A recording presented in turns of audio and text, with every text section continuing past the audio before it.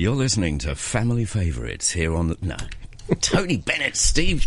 How are you? I'm good. Are you a fan? Good. Are you a fan? I am. He's great. I'm. Don't tell anyone. Are we live on the radio? The oh my God! Sorry about that. This is for Corporal Jones in Cyprus. He's done this amazing album. I mean, maybe more duets with all these young famous singers. And I know. It's cracking. I know. So, and he ain't no spring chicken. Oh, but what a voice! Anyway, yeah. Steve, great to see you back in the. And a Greater Bay Day to you too. Greater Bay too. Act now. So how's life in Belton Road? Well, in Belton Road, it's absolutely swinging. But I mean, I am now in what you call a what's the word? Studio. A combustion of excitement. Because not only, I mean, I saw the South China Morning Post has a whole supplement called Greater Bay Area, and the headline says, "Plan for integrated hub excites executives." I mean, they've got some... I could tell by the way that was written. They have some attention-grabbing headline writers we there. We are really excited. I'm very excited by this. But I mean, it's a riveting read. I recommend it to my granny.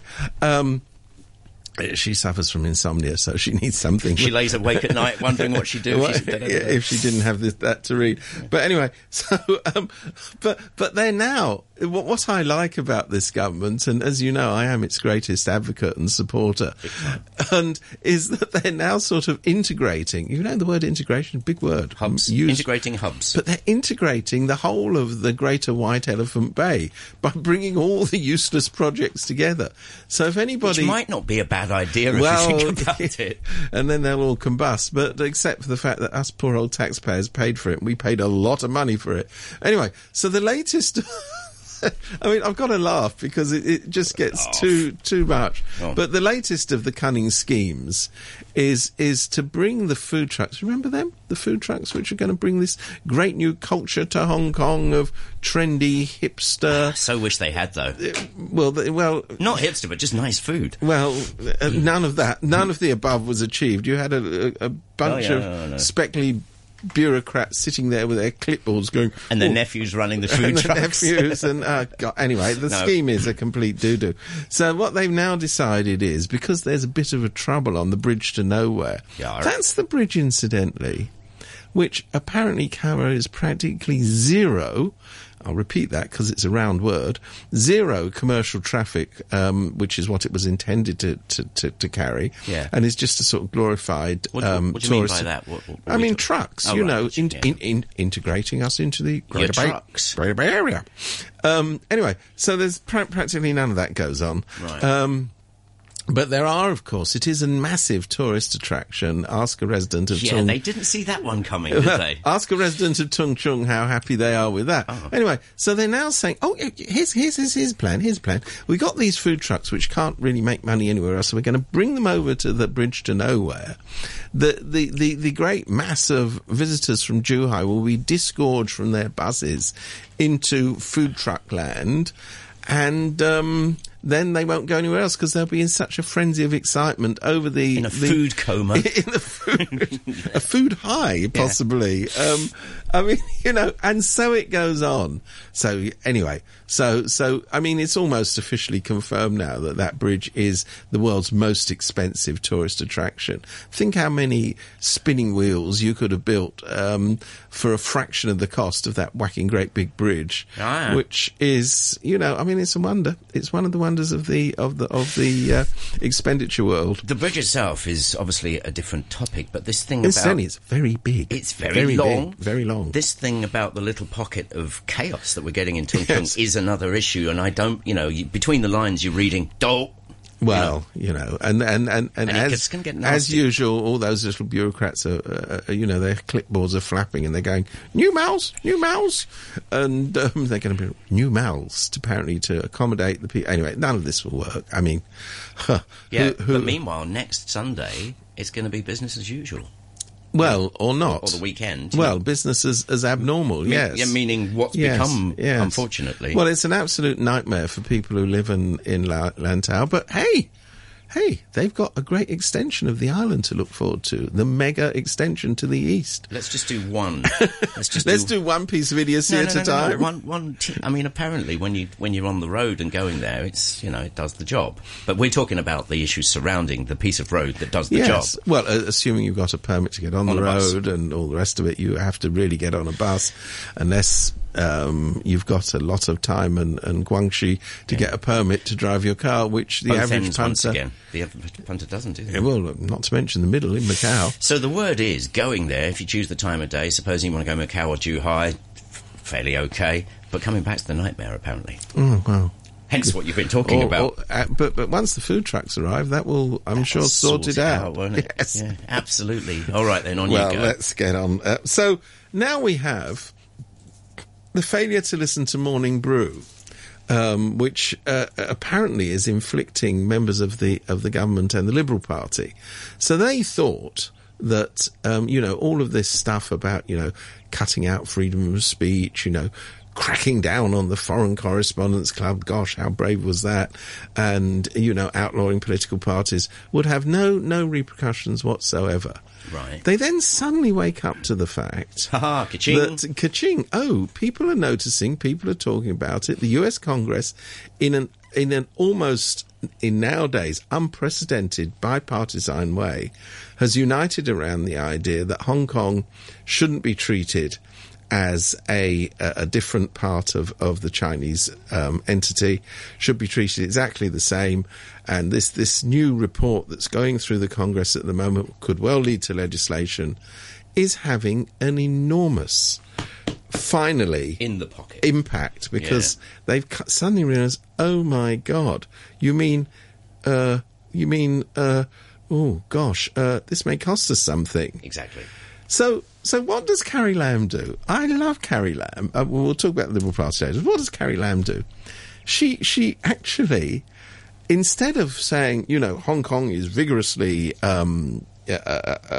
adhering to one country, two systems, and has distinctive features, no, she reads out exactly the same statement that came from the Ministry of Foreign Affairs, even down to accusing the senators of seeing the situation through coloured lenses. She actually uses the same language. Rose-tinted. I'm glad you reminded me of that. She said coloured. It's from Offenbach Operetta, and it's called rose-tinted spectacles or glasses. I think it is glasses. Get it right, love. Get it right. Well, it's not. No, she didn't write the script. It was written by the Ministry of Foreign Affairs. You reminded me the other day. I was going, it's not. It's this. So OCD is now satisfied. Well, but I mean, she makes the point for them by absolutely just mirroring what the bosses say. She doesn't make the smallest attempt to actually say, do you know what? Hong Kong has a great deal of autonomy, because autonomy is a verboten word nowadays, not allowed tut. Hong Kong has all sorts of distinctive features. Let's talk about that. Let's just talk about one country, two systems, but without any meaning. Without the two systems, yes. So then it turns out that the Liberal Party, God bless them, who actually in their favour do have some connection with business, presumably their members and their members' friends and aunties and what have you, have said to them, oi, you stop faffing on about, getting a new Article 23 and making Hong Kong into the headlines even more. Get onto this one, because it's kind of important. So they then scrapped the motion they were going to put into LegCo, urging Article 23 to be enacted with post-haste and minimum blotsits. And let's get on with talking about this. Yeah. Well, I mean, in fact, that isn't going to happen. But it's interesting that finally they're getting the connection between what is done and what happens. Well, as I say, had they been faithful Morning Brew listeners, they would have known that. Hence my title this morning, Heart on the Left, Wallet on the Right, ? Well, yes. And it shows the fragility of your alliances when you think you're going to get stung. So, I mean, how are they going to respond? So the current government response is just to say exactly what the Ministry of Foreign Affairs says. So all the people in the Congress will go, told you so. I told you they weren't any different. There's nothing, no point in treating Hong Kong differently. Hong Kong is the biggest centre for American companies in this part of the world, etc., etc. That can change. And they have no strategy whatsoever, because they're so petrified of actually being faithful to the one country, two systems, because, as you say, they won't talk about the two systems. Yeah. They will only talk about one country. So, I mean, nowadays, Carrie Lam, I mean, you'd have to turn her upside down, push her under 3 buses before she said the word autonomy, which is actually in the basic law, but hey, dum dum dum. Yeah. Who knows that sort of thing? You'd have to push her under 4 buses to talk about the distinctiveness of the Hong Kong system and the existence of freedoms and liberties and all the rest of it here that don't exist in the mainland. In fact, I don't think any number of buses you could. So you're saying the scripts have changed? No, what I'm saying is that they're in a complete flurry. Yeah. Because they don't know what to do. Because the more you push Article 23, the more you're likely to get stung when these big companies, the Americans put sanctions on China. You know, the point is that Hong Kong nowadays is mainly only in the news for bad reasons. It does seem to be. Or silly reasons. Yeah. Or, you know, it is the place that bans political parties. It is the place that goes to war with foreign correspondents. And we incite people to incite people to incite people. Yes, I was going to say, it is the place that puts dissidents on trial, you know, locks them up. It is the place that stops people running from elections. So, you know, you ask the average Joe, probably doesn't care about Hong Kong, but the average Joe who's slightly interested in the subject, they say, oh my God, have you heard what's going on in Hong Kong? Yeah. And their answer is, well, they shouldn't be listening. They shouldn't be listening. It's rose-coloured tinted doodads. Yeah. Well done. You nearly got it right. It's the Tales of Hoffmann, Steve. Go and listen to it, my boy. Anyway, I think that was a German chappie, and I'm not sure we want to know Offenbach. that. Yes, yes. Not to be confused with the other Bach. Yeah. Bach, as they say in Wales. So there you go. That's all good. That's all been an absolute success. And I think the current thinking within the administration is we don't do thinking. Now, still with Steve Vines, I've got an email here from Joe. All right, Joe, do you want to hear it? Well, why not? Yeah, come on. The listener's interested. The listener. Joe is the listener. Oh, right. Okay. He says, have you noticed now that property is going down, the government want to interfere to keep the prices high? He says they don't want the poor to have property. Yeah, well, hey. They don't want the poor to. Yeah. Talking of the poor, funny you should mention that, Joe, because we've just seen that we now have, I mean, this is staggering, 1.37 million people living below the poverty line, and the government says, oh, that's all right. That's perfectly all right. Matthew Cheung, who apparently is the Chief Secretary, said, oh, that's because of the ageing of the population. Well done. Send them up the chimney. Well noticed. That's not new, incidentally. Ageing of the population. And then he goes, challenging demographics. Have you ever had a challenging demographic? Come on, then. No, you can go to a doctor for it. It's all right. It's a well-known complaint, the challenging demographics, which I think is the same thing in bureaucrat speak as ageing population. But anyway, never mind. But he is one of them, to be perfectly honest. Well, I mean, age-wise... Don't get ageist with me. No, but just saying... You've got the wrong person for that. No, you're not. You're Benjamin Button. Anyway. And then he goes, and this is the one which I like. He goes, and of course, it's because of the improving economy. What's that? Well, that's a great comfort. What he's actually trying to say, because he's a bureaucrat, he uses bureaucratese. What he's trying to say is the way that you calculate the poverty line is as a percentage of the overall wealth of the population. What he's actually saying, and here, Mr. Cheung, I think you need to be a little honest about this, is that the wealth gap is widening. In other words, because of some parts of the economy are doing well, the richer are getting richer, and guess what? The poor are getting poorer. And that somehow is okay. That might have been said before. Yes. It's not a new concept. Of course, if you're a bureaucrat, you talk about the challenging demographics. Gosh, have you ever had a challenging demographic? It's a terrible thing to have. I won't be able to forget this now. Well, blame Mr. Trump. But anyway, what I'm basically saying is that the level, the stench of complacency that comes out of the administration over this appalling situation with so many people living below the poverty line is absolutely astonishing. I mean, these are the people who glibly, throw away, and we return to what we were talking to before the break, throw away squillions and squillions of dollars on these complete white elephant projects, all of which get declared to be a success regardless of whether they are or they're not. And then they go, well, we can't really afford to tackle poverty. I mean, that's a long-term commitment. Oh, I don't know. Oh, yes. I mean, anyway, it's all to do with challenging demographics. So see, I'm really glad you said that, because it somehow makes us a bit complacent, because every time we hear a news report or read one, we hear words like demographics, poverty line, and you just think it's another economics report. Let's put it in plain English. These people are so poor they cannot afford to pay attention. This is a whole different world. It's not a poverty line. And the level of poverty in these challenging demographics actually tends to affect children the worst. So, you've got children who can't really afford to go to school, who are embarrassed to go to school because their classmates will know that they've turned up in second-hand clothing. I mean, it goes on and on and on. It's remorseless. Yeah.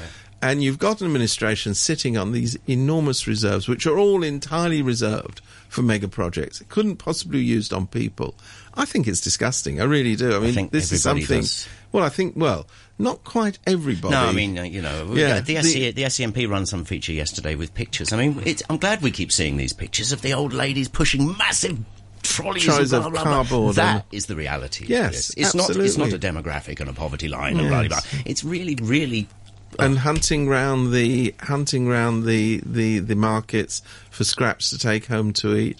I mean, this is not right. This is not a poor place. I think sometimes, it's not just these guys, but the world over, very bad situations are glossed over by statistics. I'm sure there's that famous expression. But the difference is, and I hate to be boring, and gosh, if you're ever going to do that, this would be the place to do it. But the reality is, why does this persist so doggedly? And the bottom line is because there's no elected system here. Where you have an elected system, the poor can also vote, and they have an impact on what happens to government policy by the simple fact they have a vote. The poor don't have a vote here. Well, nobody has a vote here in selecting the government. How easy is it to fix? I mean, Steve, you're in economics. How easy is it? It probably is not easy, but that isn't an excuse. No, I know. That's not an excuse. But the idea of doing the minimum. Let's not get ambitious. Let's talk about the minimum. Proper support for elderly people living below the poverty line, not, a little bit of below the flyover I'm talking about. Well, exactly. But what I'm saying is, these things are actually fixable with money. It's not that complicated. So, the tea money that's handed out to people over the age of 70 is more or less what it says on the tin. It's tea money. It ain't worth. It doesn't represent an amount of money that these people can live on. The fact that people are living, as you say, under flyovers, in cardboard boxes, squashed into these tiny, 150-foot, 200-foot units with a whole family living there. Try it. I'd love one of these bureaucrats to try that for a couple of weeks. See how that goes for them. It's one of those things, It's one of those things where people, in general, will say, "Are we missing something here?" I mean, we can see this, and you feel that certain people can't see. Well, I think part of it is, I don't entirely blame the current administration, because they inherited this concept which prevailed in the colonial period as well, which is somehow that Hong Kong is this place where people just get on or don't. And if they don't get on, the gutter really is a good enough place for them to be, because in some way they must be feckless. There was this horrible, horrible attitude that the poor have only got themselves to blame. Well, that comes back time and time again, doesn't it? Yes. I mean, and the idea that people who are penniless or centless, whatever it is, somehow they've done it because they haven't, spent their lives accumulating. They're lazy and feckless. I mean, they might have gone into a betting shop once, etc. And they've all got addictions and booze, and they're going to spend it all on. And they want to eat three meals a day. I mean, gosh, these people are outrageous. Well, back to where we started on this one, Steve. Just take it on a little bit. You gave us the opener on this bit. So, well, I mean, that's it, really. It is that... Actually, it is, isn't it? It is. No, but the point is that the numbers are growing, both in percentage and absolute terms. I mean, in 1.37 million people is a hell of a lot of people in a society of 7-odd million, and in a very prosperous society.